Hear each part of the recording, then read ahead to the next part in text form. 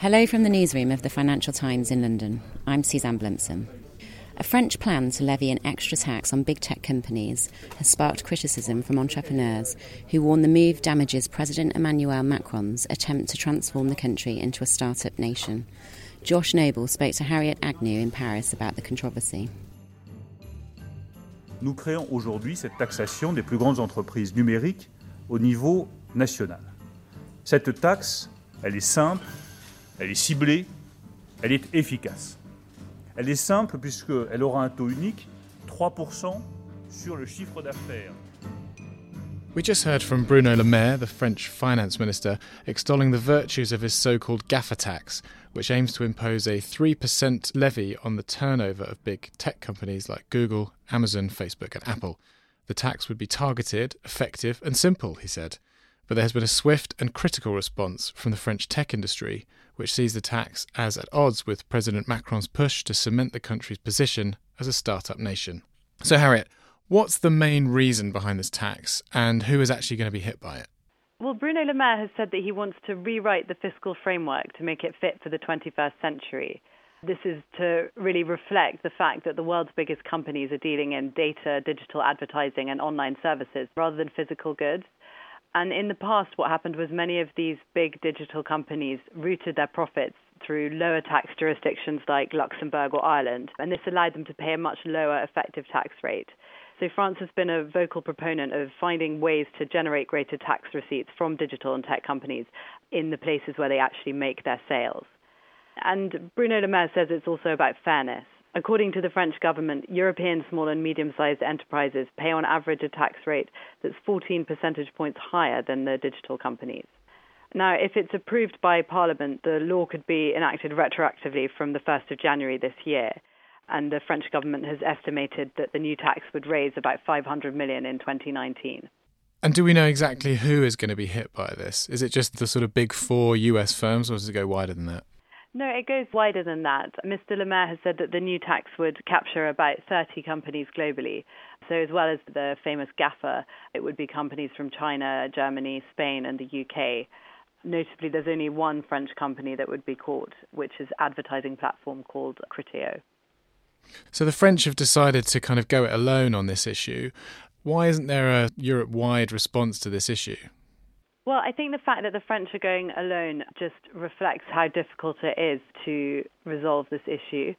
France tried to lead a wide-ranging digital tax at European level, but it was unable to get the unanimity that was required because countries like Ireland, Sweden and Denmark are opposed to an EU-wide digital tax because they've argued that it could lead to retaliation against European companies in the US. I think it's also very important to consider the work on this that's being done at a global level. And Mr. Le Maire insisted today that the national tax that France is pushing through doesn't limit its desire to find a global solution.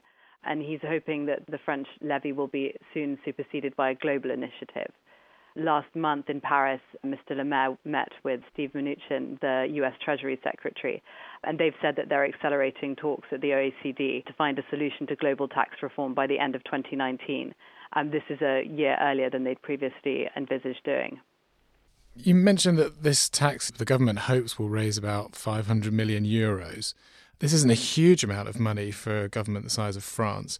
So is this about economics or is this about politics, especially with the background Mr. Macron has been facing quite a lot of criticism that his government has been overly generous towards the wealthy. So is this politics or economics?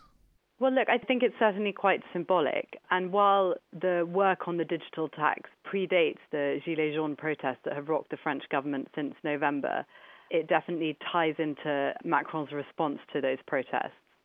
So you'll remember that back in December, he announced a package of measures aimed at quelling the protests. And one of the things that he said in that was that the government will clamp down on tax evasion and make sure that businesses pay their fair share.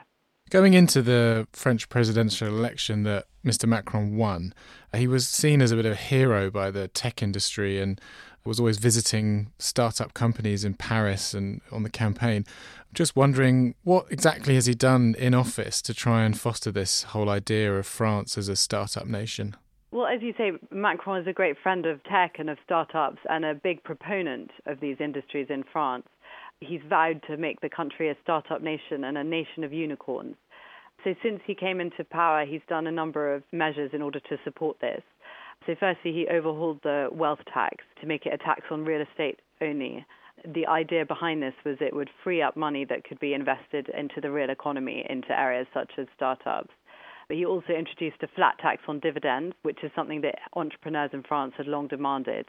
And then they've also been trying to encourage more tech talent to come to France. And only last week, the government unveiled a special new visa to do this. So lots going on, but has it worked? Yeah, it certainly seems to be paying off. I mean, French tech is on a roll at the moment. Last year, it recorded a record amount of money that poured into the country's startup scene. And initiatives like the Station F Startup Incubator have put France on the map internationally. I think for the next stage, France needs to go beyond this startup nation into a sort of scale-up nation and have some big internationally successful companies. If there were presumably more big international companies, there'd be more French companies that would be affected by this new tax. I'm just curious, with the current state of affairs in the French tech industry, what do they think about this new tax? They're not going to be hit by it, but if they ever get successful, they might. Well, exactly. And I think people I spoke to were a bit disappointed by the new digital tax because they felt that it undermines all of this good work that the French government has been doing to boost the tech industry and to improve France's image internationally. So the investors that I spoke to felt like the tax sends out the wrong signal to startups because really it tells you to either curb your ambition so you don't reach this threshold or just don't do your business in France. I spoke to Pierre Deriban, a partner at Stride.vc, which is a venture capital firm. In terms of signaling, this looks like a setback from the real progress the French government has made in encouraging a startup nation and improving the country's image internationally. And I also spoke to Oussama Ammar, who's co-founder of The Family, which is an accelerator for new companies in Paris. He believes that the move smacks of protectionism. For the French government, tech companies is synonymous with US companies, which means that there is always a protectionist bias when it designs the rules. There is no large domestic company here to push back and make the case for value and job creation. It can be a very vicious circle. More bad faith regulation and taxation makes it more difficult to grow local companies, which leads to even more bad faith. And France Digital, which is an industry body, has called for the government to target the tax better. They've said that it needs to concentrate exclusively on targeted advertising, and they also think that it needs to be better structured to avoid multiple taxation of the same turnover. So it's a pretty divisive policy, it's eye-catching and it's symbolic. Do we have any idea whether or not it's likely to work? Will it raise the money that the French government claims it will? Well, it's hard to know exactly whether Mr. Le Maire's estimates are correct, and I think one thing to bear in mind is that the tax is going to be quite hard and laborious to collect. It's supposed to be applied on revenues generated with a French audience, but at the moment this information isn't stored anywhere, and so it will be difficult to obtain and measure. Thanks, Harriet, for joining us. That was Josh Noble talking to Harriet Agnew in Paris. Thanks for listening, and remember, if you're not already a subscriber and would like to discover more FT content, you can find our latest subscription offers at ft.com/offer.